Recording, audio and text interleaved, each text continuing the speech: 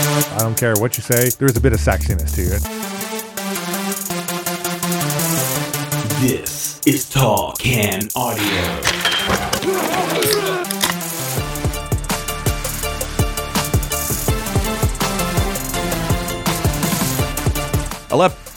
Episode 1131 of the Tall Can Audio Podcast. We weren't even a syllable into the show before I've made my first mistake. That has to be a TCA record.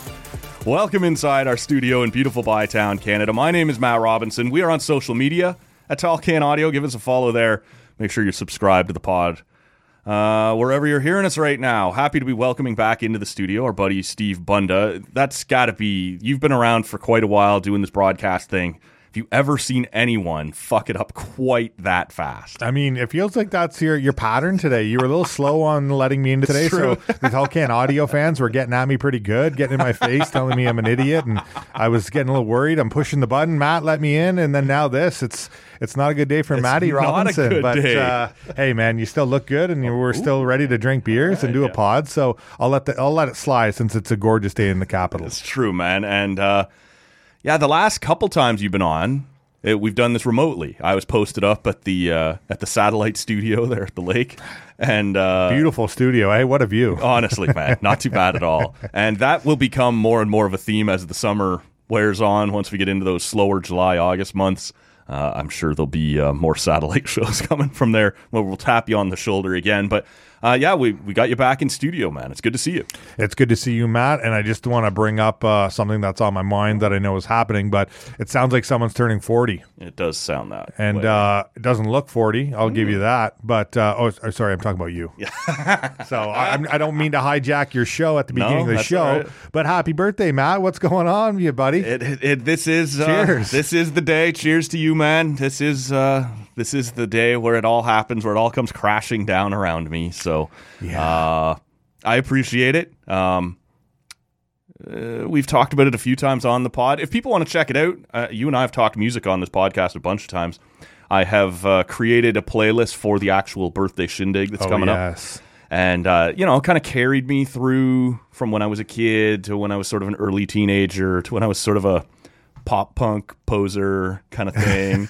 Poser. Yeah. And as things kind of moved through. So the podcast or the playlist, if you want to check that out for yourself, the links to it on Apple Music and on Spotify will be in the show notes.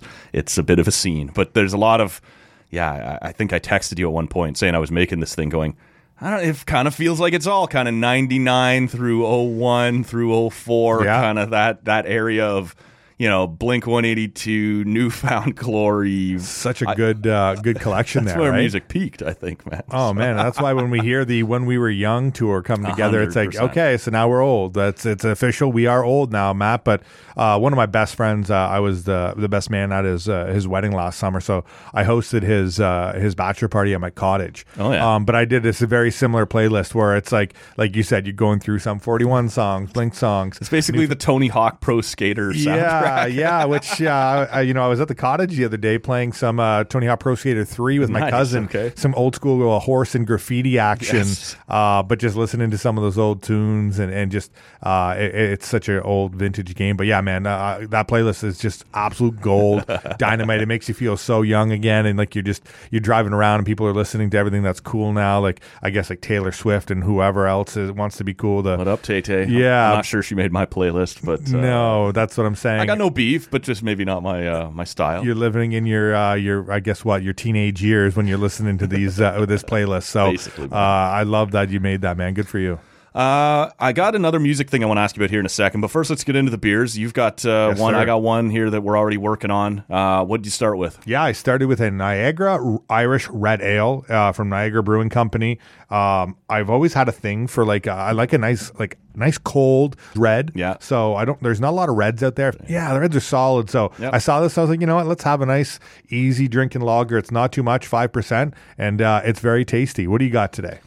Just before we get into mine, I will suggest if you're a Reds guy, I don't know if you've tried this before, but there is a Sparkhouse Red from Lake of Bays that's in the LCBO pretty frequently and even in some grocery stores. Highly recommend that beer, man. Lake of Bays. They have a couple of, I think, a good IPA as well. Yes, they make a lot of nice stuff. And But that Sparkhouse red is very nice. I am going with something from Beyond the Pale that's a little different from their normal one. I know everyone here in the Ottawa area who's into the craft beer scene knows the Pink Fuzz from Beyond the Pale.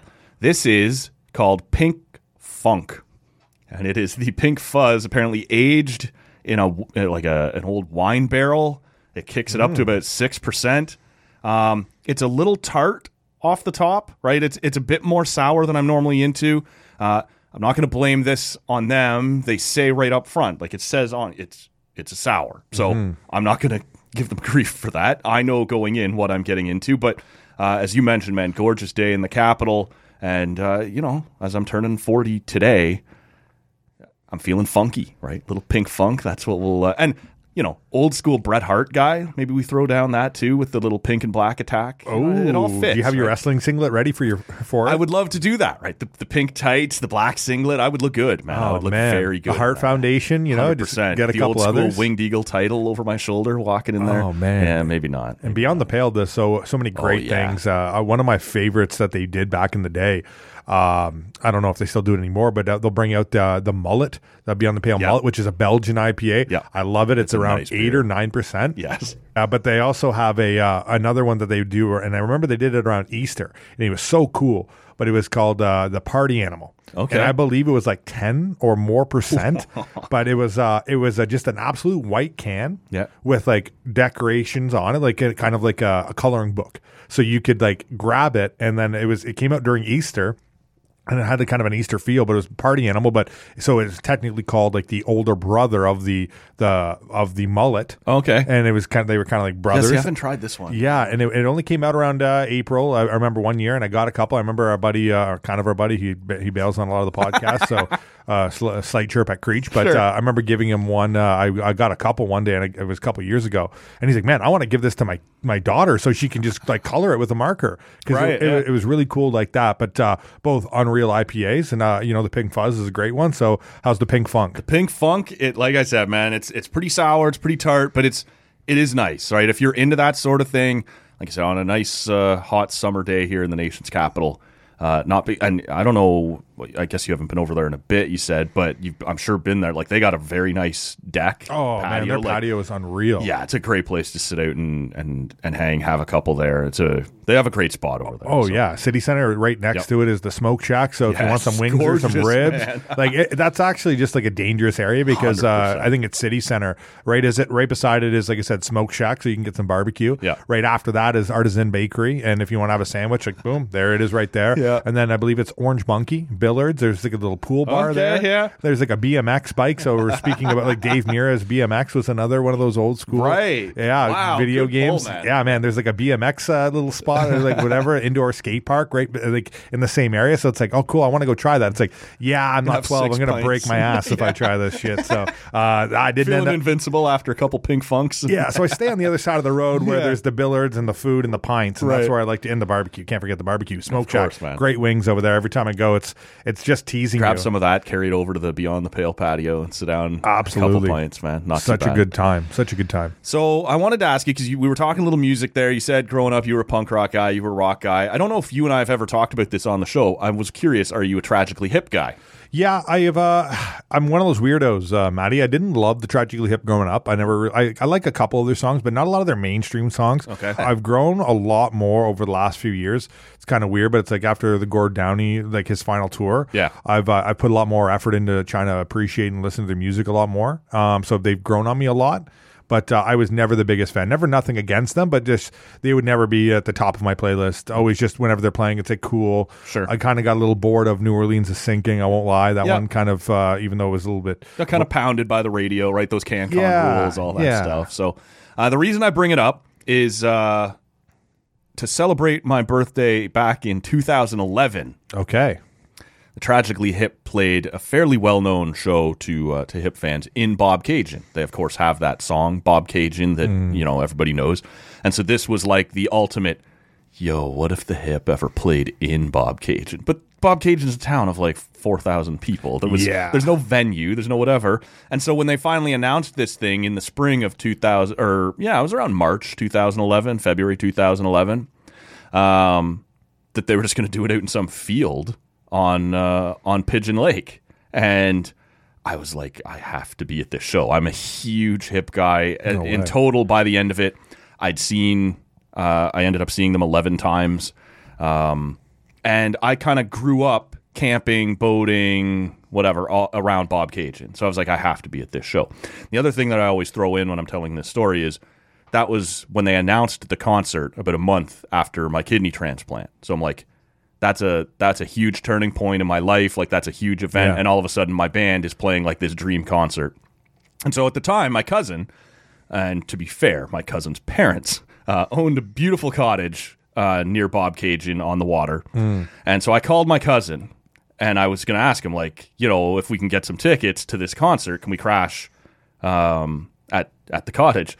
And he doesn't even wait to say hello when he sees me calling. He knew, eh? When he sees me calling on the day they announced this concert, he answers the phone and goes, I knew I'd be hearing from you today. Yeah.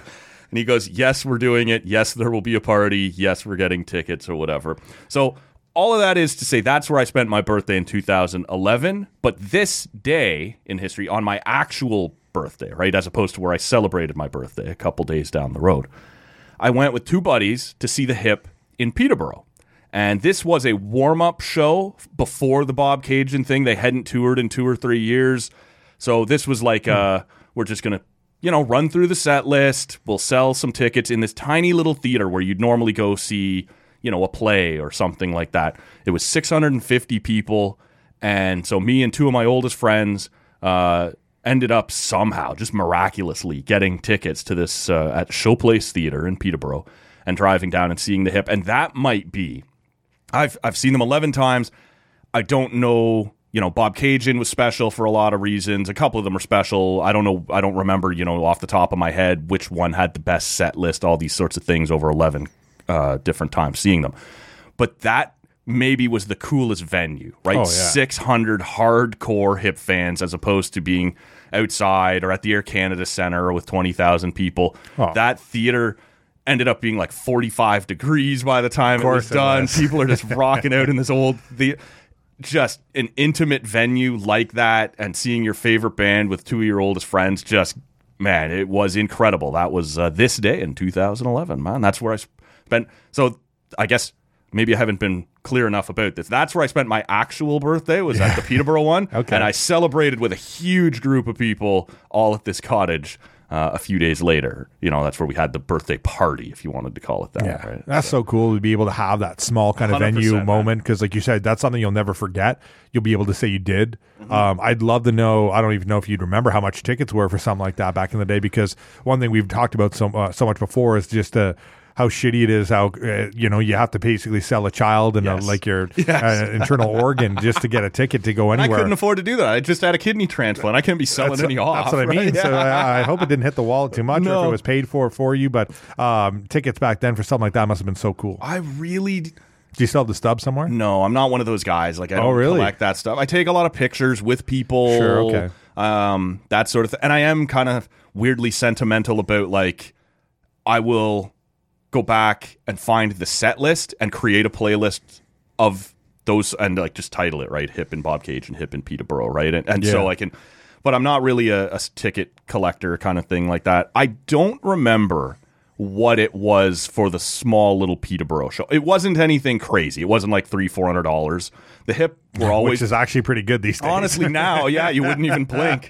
But the Hip were always pretty conscious about not fucking over their fans. That was something and that was half the time they wouldn't even go through Ticketmaster because they knew Ticketmaster was going to fuck their fans, and they would end up. I remember there was one service. It was called Maple Music, and every time the Hip would try and run an on sale date through that website because it didn't have the same fees, Hip fans would crash the website because it couldn't handle it, right? Like, Ticketmaster is used to huge on sale dates or whatever, whereas Maple Music was not. So I don't remember, but I'm imagining in my head somewhere between $85 to $115 a ticket. But I remember the Bob Cajun one, the outdoor one, they were selling to 30,000 people, whatever it was, just on the shore of Pigeon Lake there. It was only like $45, right? Because it's just a sort of a festival thing. Sam Roberts was playing beforehand, a couple other bands. And, you know, when you're having a huge outdoor spot like that, you don't have to charge, you know, quite the same as to rent an arena or whatever was going on. But it was crazy, man, to see all weekend in town at the different patios and restaurants and bars. There's Tragically hip tribute bands playing. There was only one road in and out to get to the highway from this field that the concert was at. And on the way in, it was no problem. And on the way out, a bus broke down in the middle of the road and everyone got stuck behind it. So the group I was with were the last people back to the party at the cottage because my cousin and my brother-in-law, who were driving the other two trucks, knew like a shortcut. Like if we just take this kind of dirt road driveway over here, we can cut out around it. And the guys I were with didn't know that. We weren't really from the area the same way. So we just sat there on this road waiting for this bus to move. So you sort of felt like, you know, you've had some beers, it's been a long day in the sun, and you're sort of fading, just sitting there in the truck, right? Like, I just want to get home and be done with this. And then you walk in and everybody's partying, you find your second win, right? I was going to say, and so did the hip. And it's funny because when I was in college, one of my best friends, he was from Bob Cajun. And I'm like, well, where's Bob Cajun? He's like, it's kind of near Peterborough. Yeah. And it's like a very small town, whatever it was. He had a nice spot. So I've never really heard of Bob Cajun other than the song. Yeah. And now him, and now you telling me the story. But like, did they play a full set in Bob? Because that's the thing. Like, it's a different area. It's different. It's kind of a makeshift. Hey, we're going to do a little thing here. So did they do a full show? Did they play all the songs you liked? Like, it was a great set list. I remember that. I remember them starting because all day it had sort of. We drove from where I lived at the time in Oshawa up to the cottage in Bob Cajun to drop off our stuff. Right, we knew that's where we'd be coming back to after, and it poured rain the whole drive up. You're just like, oh, this is going to be a disaster because you're sort of envisioning ending up in this muddy field. Yeah. And by the time we got there, it was still pouring. We had time to go in, have a beer or two, and then head over. And it was sort of clearing, but still kind of spitting. It wasn't a very nice day. We got there, and they did one of those things. You've probably been to festivals like this where you don't get in line for beer immediately. First, you get in line for beer tickets, and then you go to a different line to go get beer, and you're like, fuck you. Yeah. And so we missed most of the opening acts because we were in these two lines. But it wasn't really raining on us. It was just sort of spitting a bit. And then as the hip were, like as Sam Roberts was finishing up, and there was sort of that gap in between, it stopped raining altogether. It didn't clear up and become like really sunny, but it did clear a little. And I remember Gord kicks off the concert coming out yelling, "No sunburns today! We win! No sunburns!" Right, trying to sell it as that's a good one, eh? And so it was pretty cool, and they did. They then played like a full set. I do remember it being a pretty sweet set list. Played most of the stuff that I would want to have heard. Right, it was an awesome weekend, man. Had some of my best friends around, had some family around. I just, you know, one last thing on it at the cottage, my cousin was using, like I said, it was his parents' cottage, and they had just finished doing like this gorgeous renovation on it. Like had turned it from a cottage into like clearly what was going to be their retirement home. Sure, yeah. And it was amazing. Like I'd seen it beforehand a bunch of times, and then this was the first time I'd seen it after the renovation. So I texted my uncle, my cousin's dad, there when we were done on Sunday and driving home. I just said, you know, thanks for letting us all kind of crash at your cottage. Thought it was, you know, we had a great weekend.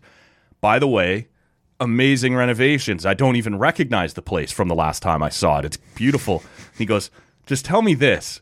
Do you recognize it today from when you arrived yesterday? Right, does it still look okay? Because you had a couple, eh?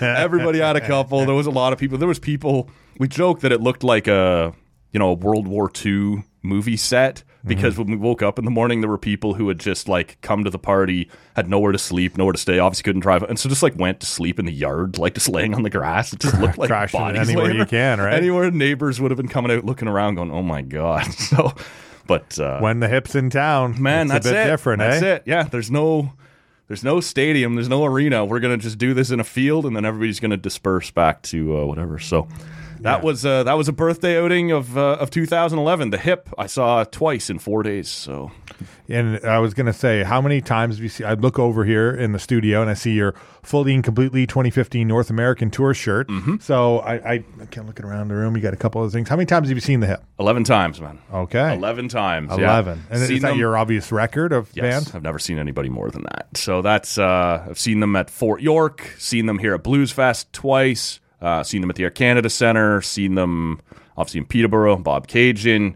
I can't even remember. Oh, I've seen them twice in Oshawa when they played at the Jenny's Arena down there. So, I've got quite a few Hip shows in my back pocket, man. By far my favorite band of all time. That's crazy. 11. That's pretty big. I think the highest. I wouldn't even stack up to half the people. Like, there are Hip websites and all kinds of stuff of like super fans. There are people who've seen them like 135 times, and you're just like, holy Christ. Especially Canadian bands, right? Because it's the easier access, right? They're usually doing things like I look at this fully completely tour, and I'm looking at there's like Vancouver, Calgary, Lethbridge, Edmonton, Winnipeg, St. Catharines, Toronto, Montreal, St. John's, Moncton, Halifax, Kingston. Oshawa, London, Kirkland Lake. Like Kirkland Lake's pretty small. Yeah, 100%, man. You know what I mean? Like they got a lot. Quebec City, Ottawa. So I saw them twice on that tour. That was 2015. Sure. They were celebrating the anniversary of the Fully Completely album. And so they were going to go out and they were going to play that album start to finish, and then, a bunch of hits afterwards, whatever. So they played in Oshawa at the General Motors Center there at the time. I can't remember what it's called now. I think it's the Tribute Community Center or something like that. Where the Generals play. So they did that in February, and I went to that with a bunch of friends. And then they played Blues Fest here in July. And I went to that with one of my best friends as well. Her and I went and checked that one out. And that night, it did rain like hell. It never let up. It was just coming down on us. And there's pictures of her and I taking selfies on the bus going home looking like just drowned rats, right? Your shirt's just clinging to you. Your hair's just a mess. It was... the classic line there from Music at Work, the lyric is "The rain came down berserk," and it sure did that night. Man, and that was 2015, like you said. One of my best friends at the time, growing up, I've known him since grade 4. He was at that show, and he got so drunk that he was crowd surfing, and he actually ended up getting when you crowd surf, they usually they try and get you out of there. Yeah, and he ended up getting kicked out, so he was trying to get back in by climbing a fence, and he had one too many, and ended up cutting up his hand pretty good. So the next day or later that night, I'm talking to my buddy, I'm like, and they're like, because they asked me, hey, do you want to go? And I think I was working or doing something at the time, I couldn't go. Yeah, and so I was like, sorry, I can't. And then he's like, man, you didn't hear what happened. And I won't say his name on the podcast because I don't think he wants to be outed. But he's like, yeah, man, he messed his hand up pretty good trying to get back into the Tragically Hip after getting booted out for crowd surfing. I'm like, oh my gosh. And it was a pretty, it went, he sliced his hand open pretty good. But sounds like that was a messy night, all right. So the friend I went with, her name's Amy, and she is a 4-time Canadian Paralympian, right? Okay. And she is ballsy. She's not afraid of anything. She's doing whatever she wants. So we're standing there at some point, and she decides, I sort of see a half crack in the crowd, and she's like, whatever, 5'4", whatever. I was going to say, wait, I'm actually not going to do that. Don't get yourself in trouble. Yeah, no, she's way smaller than me, was the point I was going to make. But she would sort of see this crack in the crowd where people had sort of rocked apart, and she'd want to move up 2 or 3 rows. And so she would sort of reach back, because I was standing behind her, grab my hand, and suddenly lunge forward. And I'm like, you can fit through that hole in the crowd. You just tried to drag me through, and I knocked 2 people. Guys are looking at me like, you want to fucking go? I'm like, I'm sorry. No, we've all had a couple. But by the end of it, we'd moved up probably 30 rows. She just kept doing it. Yeah. So it was awesome, man. It was a great show. But like I said, it just poured the entire time. And when they finished playing, like I said, the idea of that tour was to play fully, completely, start to finish. And when they were done doing that, they played every Tragically Hip hit you can think of, right? There was no deep cuts. There was no, the band just kind of likes playing this one. And I don't know if that was always the plan, or if they looked out and saw that these people who stayed are still just getting pelted, right? And we're going to reward them with the stuff they want to hear and just keep it a happy vibe. I don't know. That's sort of the vibe I got. Because I also saw the Hip at Blues Fest here in 2013. 2012, something like that. And they kind of stunk. Like, it wasn't a good night. Every now and then, Gord would get a little too high and just kind of come out and do his own thing and sort of be talking to himself. Fair enough. That was one of the... So I've seen them 11 times. That was one of 2 very bad concerts. The rest were all varying degrees of good. So I was a little nervous when we went in 2015. But he paid us back that night, man. We got drenched, but... great set, especially when you pay so much for those tickets, and you, like outdoor festivals, you have like you can't control the weather, so it's either you show up and you deal with it, or the show gets canceled because it gets too wild. So as long as they were able to perform and you were able to get your money's worth, like you said, 100%, man, that's big time. So good. So we got a few different things we can touch on here, man. We want to talk a little bit about everything going on around Conor McGregor. We'll get into that. There was an interesting list that Ian Mendez and Haley Salvian put together about attendance trends in the NHL. I wanted to ask you about the Ottawa element of that. But we did, as you and I were sitting here talking, just see the list of this year's nominees for the Hockey Hall of Fame. I don't know if there's a ton of meat on this bone, but we might as well address it as it just dropped here now.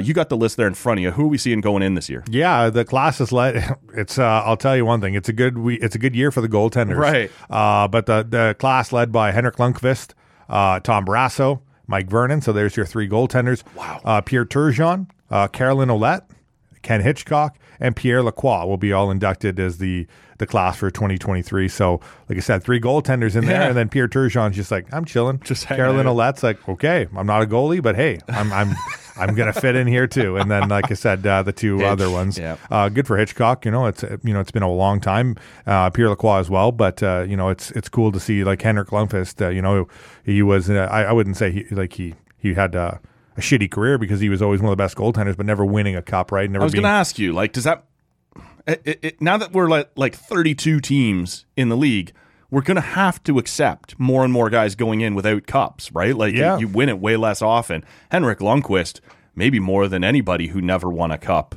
is a slam dunk, yes, right? Yeah. Like, you look at those eras, right, and you look at guys like even Roberto Luongo. He went to a cup final. Lundqvist been to a couple, so it was like he like won as a main starter, right, a couple times. So it's like he's in that spot. But we're gonna it always depends on the year, right? Like Tom Barrasso, he's been around for a while. I believe he's won a cup. He got one in Pittsburgh in 91, and maybe both 91 and 92. I can't remember if he started both of them or not. I can't remember either, but I knew there was one with Pittsburgh for sure. Yeah.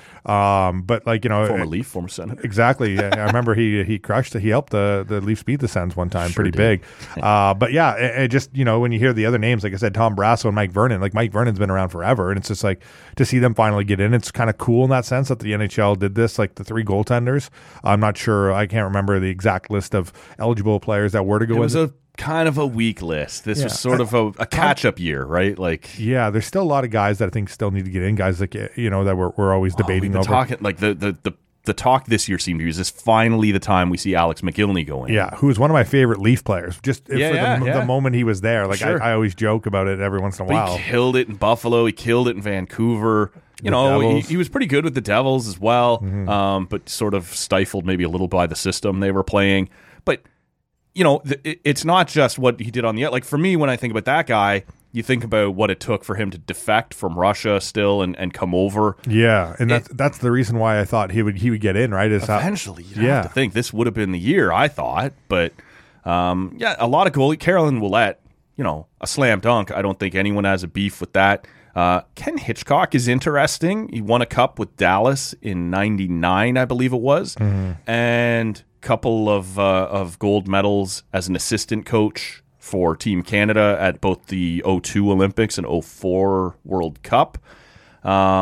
He sort of fell out of favor late. Like, he seemed to be one of those guys who maybe struggled to adapt to, the way you have to talk to the modern athlete, and that ass-kicking style he sort of brought in maybe went thin. I don't know, man. As we look at some of these other guys, Pierre Ouellette,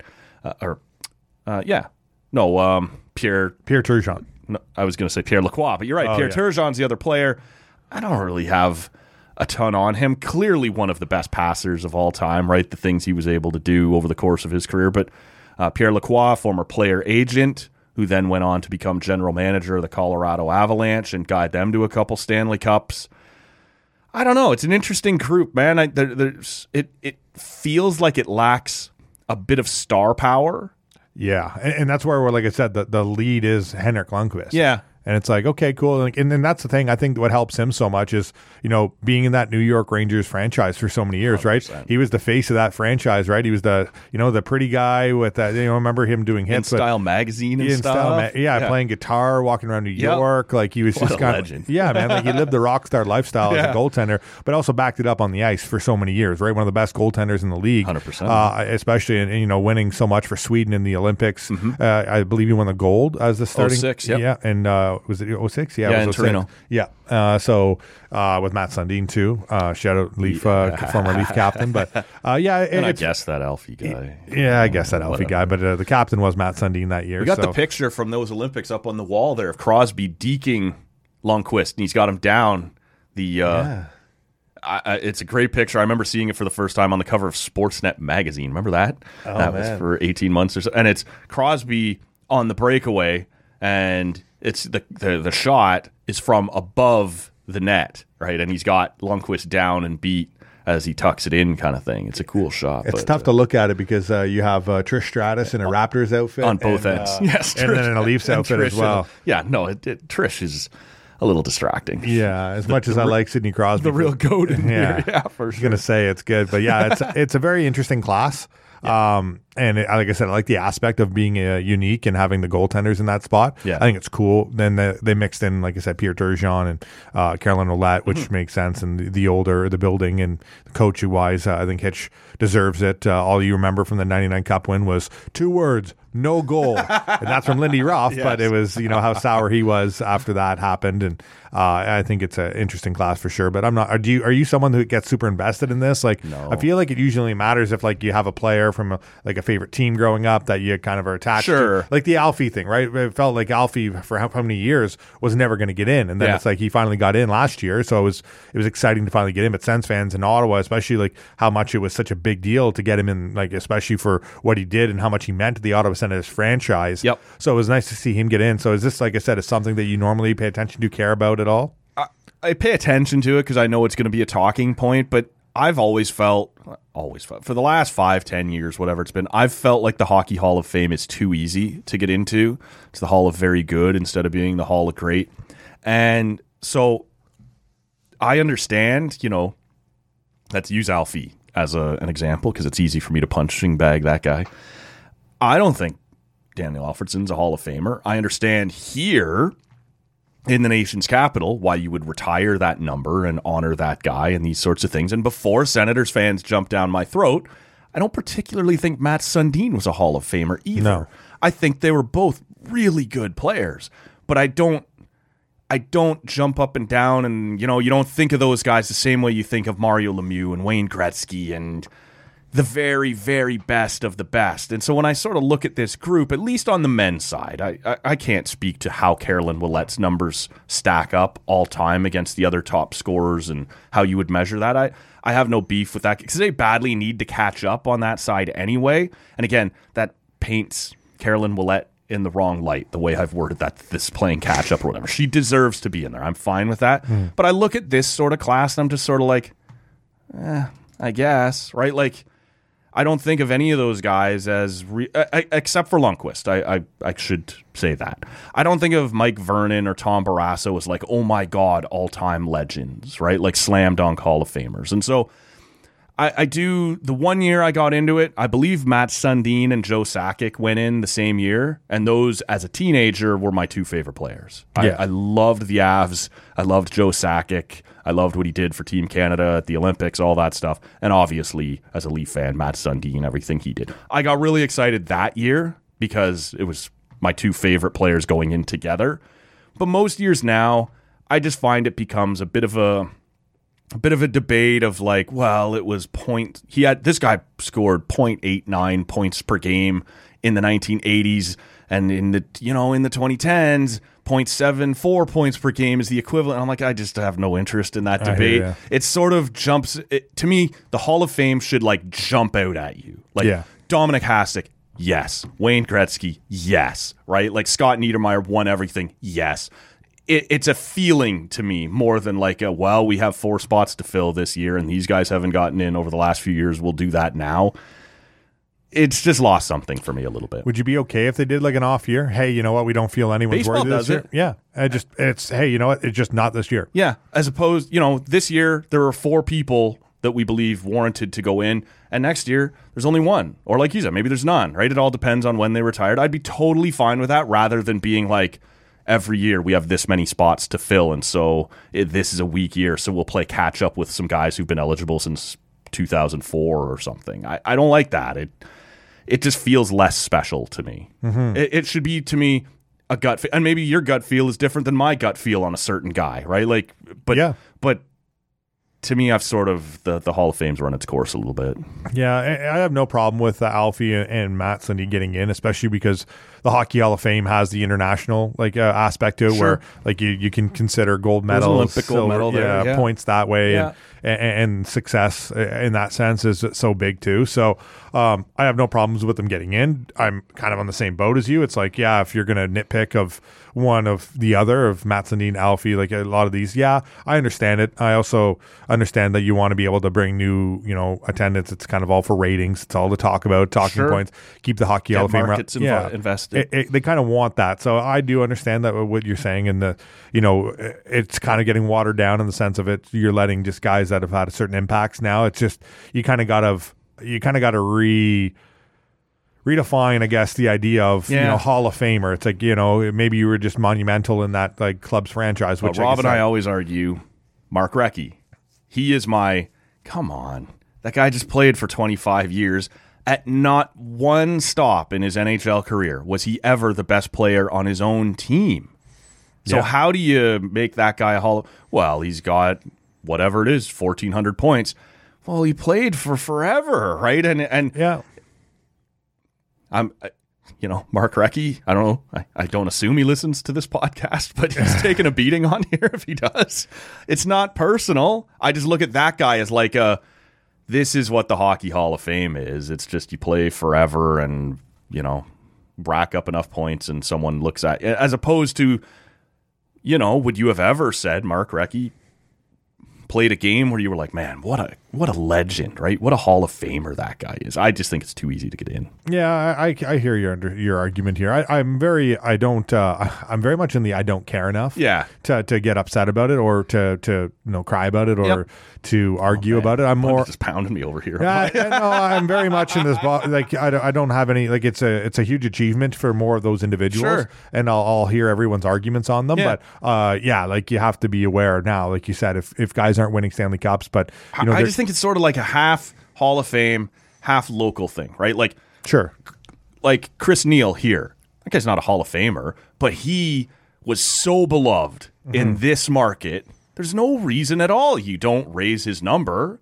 And Rob and I argue about this all the time. Rob's a big Sens fan, and he feels a little bit like it cheapens the jersey raising thing, right? Because he wasn't a great player. To me, the Hall of Fame is for great players in the local market. If they loved you, if you were big in the community, if you did great charity stuff, then honor that guy for your franchise, right? In Toronto, Darcy Tucker, Ty Domi, are these Hall of Famers? No. But if that market loved those guys and wanted to retire those numbers, I don't have a problem with that, right? Like, do what you want to do for your fans in your market. It's too bad, though, because Toronto already has almost every number. I know, you can't really retire anymore. You can't tune into a Leafs game on a Saturday night without there being some kind of jersey ceremony. At least we got the Bon Jovi one out of there. Exactly. So it's going to be coming soon with Justin Bieber is going to have his Leafs jersey run. But it'll be that black and yellow one with the smiley face, right? Exactly. Just, hey, Biebs, you're honorary. I gotta tell you, I don't hate that though.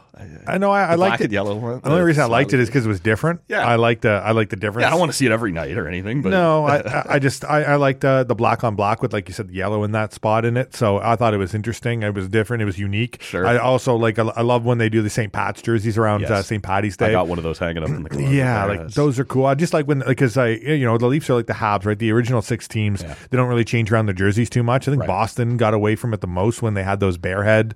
Remember those like mustard like yellow a piece of shit though. Yeah, like if you were too far away, it just looked like a turd on the middle of your yellow jersey. I think I'm trying to think of all the original 6 teams, and like the Rangers of Detroit doesn't change a whole lot. No, Detroit, Montreal, Toronto. You know what I liked? Chicago. I know a lot of people didn't.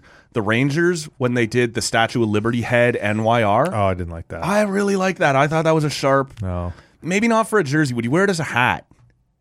I'm a hat guy, so probably. Like, that's a cool little logo. I know I'm in the minority that people didn't love that one, but I really thought that was a sharp, kind of alternate jersey. Anyway. In terms of mainstays, though, yeah. So I like when you see something different from these teams. That's why it's like, oh, the Leafs are bringing out their new jerseys. And it's like, what'd they do? Okay, they added a little bit of blue here. Oh, they took away blue from here. They added a stripe here. Yeah, that's all. Oh, they adjusted. They made the logo bigger. Okay. But, like, there's never much that happens. So it is cool to see a new Leafs jersey every once in a while. So I wouldn't be surprised if that's raised to the rafters next year. That'd be sweet. I know I only got you for a couple more minutes, so we got to move off this. I want to ask you, the Red Blacks, as we sit here now, 0-2, lost the season opener, lost the home opener. They went to Tyree Adams there in the home opener. Like I said, I know we only got a couple minutes. What do you make of the early Red Blacks? Another home loss. I don't know if that matters as much as the fact that they're 0-2. They're banking big time on Jeremiah Masoli being back. They have an off week this week, and then he hopefully will be back for week 4. Which would be game 3 for the Red Blacks.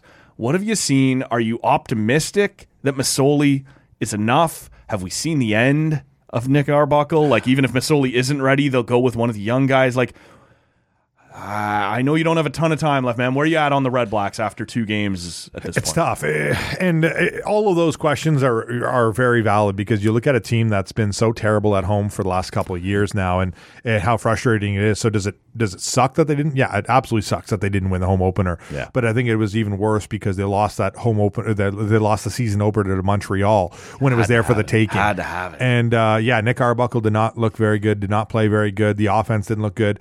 The very unfortunate part has been the injuries. They built a lot of depth up, but their best receiver throughout all of training camp was Shaq Evans. And then he breaks his finger in the preseason game, and it's like, what are you going to do? It's a receiver catching a freaking football. How does this have to break your finger? It's like it's tough. But then you go into the last game. I'm curious to see what happens. It's a bye week this week, so I don't know any of the injury reports. But they lost Devontae Dedmon during the game. He tried to come back, and then he ended up leaving the game for good, which was a returner. But he's also been trying to get more involved in the offense. They've been trying to get him more involved there. Kirill Brooks, who they brought over from Hamilton, he's a free agent, but one of their top DBs that, he was injured in that game and ended up to not be able to play. So they've dealt with the injuries, and then you factor in the guys like Masoli, right? He was right off the bat, not even able to go but for the first 2 weeks. So I'm hoping he's able to go for week 3. They have a lot of depth and they can be a lot better. I do believe that they've been in games where they can, they could have won. Their defense has been solid, and their defensive line and their pass rush has been good. Crazy good. Especially dealing with injuries. Justin Howell, I believe, was injured last game as well. I don't know if he'll be able to go following the bye week or not. Like I said, these injuries were all during the game and after the game that I have no information on now moving forward until they get back to practicing as they're on bye week. So it's frustrating because, like I said, the loss to Montreal with 0 offense and no touchdowns in the first 2 games, the attendance for the home opener was 18,251, which is tough. Because that should have been a 24,000 sellout. Especially for your home opener. But the fans have been there before.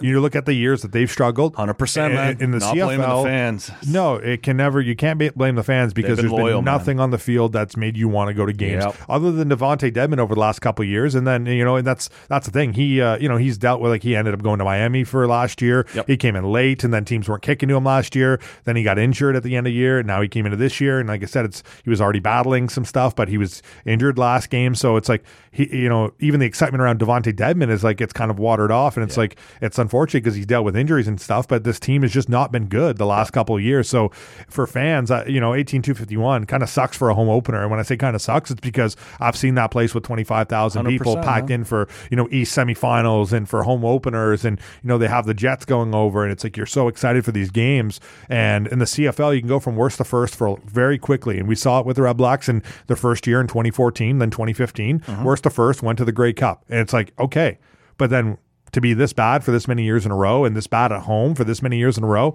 it sucks. And it sucked the life out of not having as many fans there the other night. The offense not having a lot of groove. It sucked seeing Nick Arbuckle take that first, not just Nick Arbuckle, but, the offense have that first. Good, though. He hasn't been good. And I believe that, the Red Blacks are in a spot where they have a lot of young quarterbacks. And, with Jeremiah Masoli signed here, it's like, Nick Arbuckle himself, I'm curious to see his future, where it's going to be, if it's going to be in Ottawa or if he's going to be whatever. But I know once Jeremiah Masoli comes back. How many more times can they start him? It's tough because Tyree Adams is a guy that I believe if you give him a couple, a little bit more more opportunity, he's a guy that it can be good in the CFL. Dustin Crum, who they dress 4 quarterbacks a game right now because they can't put them on. They're really high on them. So it's like for Nick Arbuckle, he's looking at the spot where you're playing for your future in Ottawa here. So it's been tough to see him go down the field in that home opener and they come away with 3 points because they turned the ball over on downs. They couldn't punch the ball in from the 5-yard line, and it sucked because you have so many options. They didn't run the ball once, and it's like, okay, the play calling, and Kari Jones is new,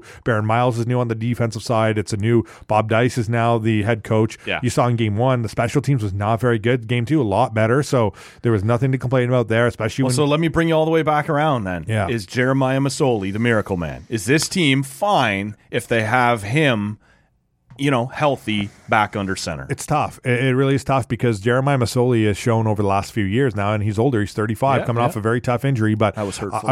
I believe he's only played in 20-something of 50-something games over the last couple of years because of injury. So it's piling up, man. And so are we hanging our hopes on something that may not be there? I don't not believe in him, but I need to see it. And that's the thing. Yeah. I think and it's all of fans, everybody, anyone that can tell you to watch Red Blacks games. You can hype them up. They got all this talent. They got lots of guys you can get around that are great dudes that are very awesome to be around and great people, but you need to win. Yeah. End of the day, you need to win. And that's what frustrates me the most is fans, everybody. It's not me, you're doing a podcast. Do you 100%. Think you want to be asking me about how bad the Red Blacks are? Yeah, I'd rather talk about some wins. I want to be talking about wins. I love these. I said, the one thing that sucks about losses is we don't get to talk about the guys that are being, showing up and making names for themselves that we're not used to seeing. Like a guy like Savon Scarver, who had such a great preseason and as a returner receiver. And it's like, oh man, this guy is an awesome dude to talk to. And he's so good. And it's like, now he's not even able to be a kick returner because he's a receiver and they're already losing so many receivers to depth. Well, and the O-line looks so much better. Oh, the offensive line. Like everything, I don't know, man. The offensive line is not a worry for me because they're waiting on. That's what I'm saying. They could have an all-Canadian line by Dante Bull. Yep. Whenever he's ready to go, which I believe he was ramping up practices before the bye week as well. So there's a lot, the offensive line, the defensive line. That scares the shit out of me. Yeah, he's a big lad, man. Choke slam me all the way to hell. All the way to hell, dude. Right through the table and through the ring. He's a big lad. But I'm curious to see. The offensive line isn't something I'm worried about at all. I do think it's going to take a couple weeks. The one good thing about the CFL is, the Red Blacks weren't out of it, and I believe they had 3 wins last year, 2 wins last year, and they weren't out of it to the second. Pretty mediocre. Exactly. That's why you had to have that first win, I think. Especially against Montreal when a division rival. Calgary rolled in. They looked pretty beatable too. Both games were winnable, but at the same time, it's like we've been saying this for years, and that's where, like I said, I'm all about Jeremiah Masoli. Got nothing against him. I'm rooting for the dude. Yep. I want him to win games. I just need to see it. I'm not over here banking anything. I'm not betting my house on this team being a playoff team. I think that this team has the capability of being an 8 to 10 win team. I think personally, but you haven't seen it. Show it. Yeah, you got to show it, and especially when you see these 2 games that were just they slipped out of their hands. Montreal was a no-brainer; they should have had. It's almost embarrassing to come out of your first 2 games without an offensive scored touchdown. You can't do that for sure. We were week 1 and week 2. It's just it's a league of scoring. Yeah, and you haven't scored a touchdown. The kick return was such a tease because it was right before halftime of that game, and they were within 3 points of Calgary. And it's just and then it's then they didn't. I do believe that they have players in the roster that will be okay and will be good, and I want to see them get a little bit healthier and see how things can work. It's a long season in the CFL. They say you're not out of it until Labor Day, so early football is we can sit here and fire the alarms all we want. I think that the reason why it calls for urgency and calls for alarms is because they've been terrible on offense for a good couple of years now, and it's fans are not coming to games. When you get to 18-251 as your home opener, it's not it's not terrible. It's good for if you're the Senators, but when you have the capability of looking across, like I said, I'm on the sidelines between the benches. I look across at the south side or the north side, and it was terrible. There was so many empty seats, and it's I'm used to, and usually there's always some empty seats because people are walking around the end zones. Sure, it wasn't like that, and it sucks. because I love that, man. That feeling, the goosebumps. I'll never forget. 2nd and 25 against Hamilton. Yeah. The crowd, like I was like, they were just jacked up, and it's like, man, that play happened and gave you goosebumps, and it's like you want the those crowd's feelings. done their part. There's been so much negativity around the team, and it's like, interviewing the coaches and players all the time about, oh, you guys haven't won many games, you haven't won many home games. It's like always the same answers, like, yeah, but none of these guys are from those teams, or it's not as much. I'm a new coach. I wasn't, but it's like it doesn't matter because the fans, it matters. The fans aren't paying that much attention. It sucks, and I feel for the Ottawa football fans because they're so good, and in the CFL, like I said, you can go from worst to first so quickly. I still believe that this is an 8-win team at the very minimum, and I think that Masoli can do it if he can fill up and live up to his potential and be healthy for a full season, and the receivers can stay healthy, and everything. Like, there's so many buts here, but I do believe that they have absolutely the talent to win 10 games still. Like, I do think so. Okay. We're going to punt Steve Bunda out the door. We got to get him ready for some work, and then he's off to Montreal for a little bachelor party weekend. I think a lot of our listeners are a little jealous right now, Matt, that's how you're going to be spending your weekend. Won't be when I wake up Sunday with a hangover the size of Texas. No, of course. Sunday, Monday, going to be rough. Yeah. We will not be jealous of you at that point, but the nights leading up to that, yeah, man, enjoy. Thank you, man, and thank you for having me on. I'm glad you came in, buddy. The last couple times we've done this, it's been online. I will come knocking again once I've retreated. See, I thought you were just doing that because you didn't want me bringing beer all the time. Well, there was... You're holding it against me. Yeah. Was I in suspension? I think I was. See, the thing is, I always ask people not to bring beer, but I'm not mad when they do. Fair enough. Yeah. Fair enough. I just thought you might have held it against me because you also held the door for a minute. So all the Tall Can Audio fans were, holy cow, this asshole again, and they were trying to get me out of here. So it's great to have you back in here, man. No doubt I will come knocking once I've retreated to the satellite studio again. And you know what? Maybe if you're out on the road some weekend, we'll get you drop into the satellite studio. We'll do one lakeside. I'm always down, man. Whenever we can make time, I'm always down. And again, happy birthday, dude. I'm always appreciate coming on this podcast.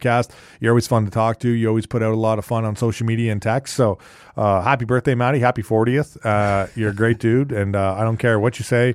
There's a bit of sexiness to you, and it might just be your voice because you have a great voice. But hey, man, just take whatever you can win at 40. It's the dual right? baritones when you come in, man. Me and you will battle with the bass. The bass. So, I'll give you the win there too because I know for a fact your radio voice is much better than mine.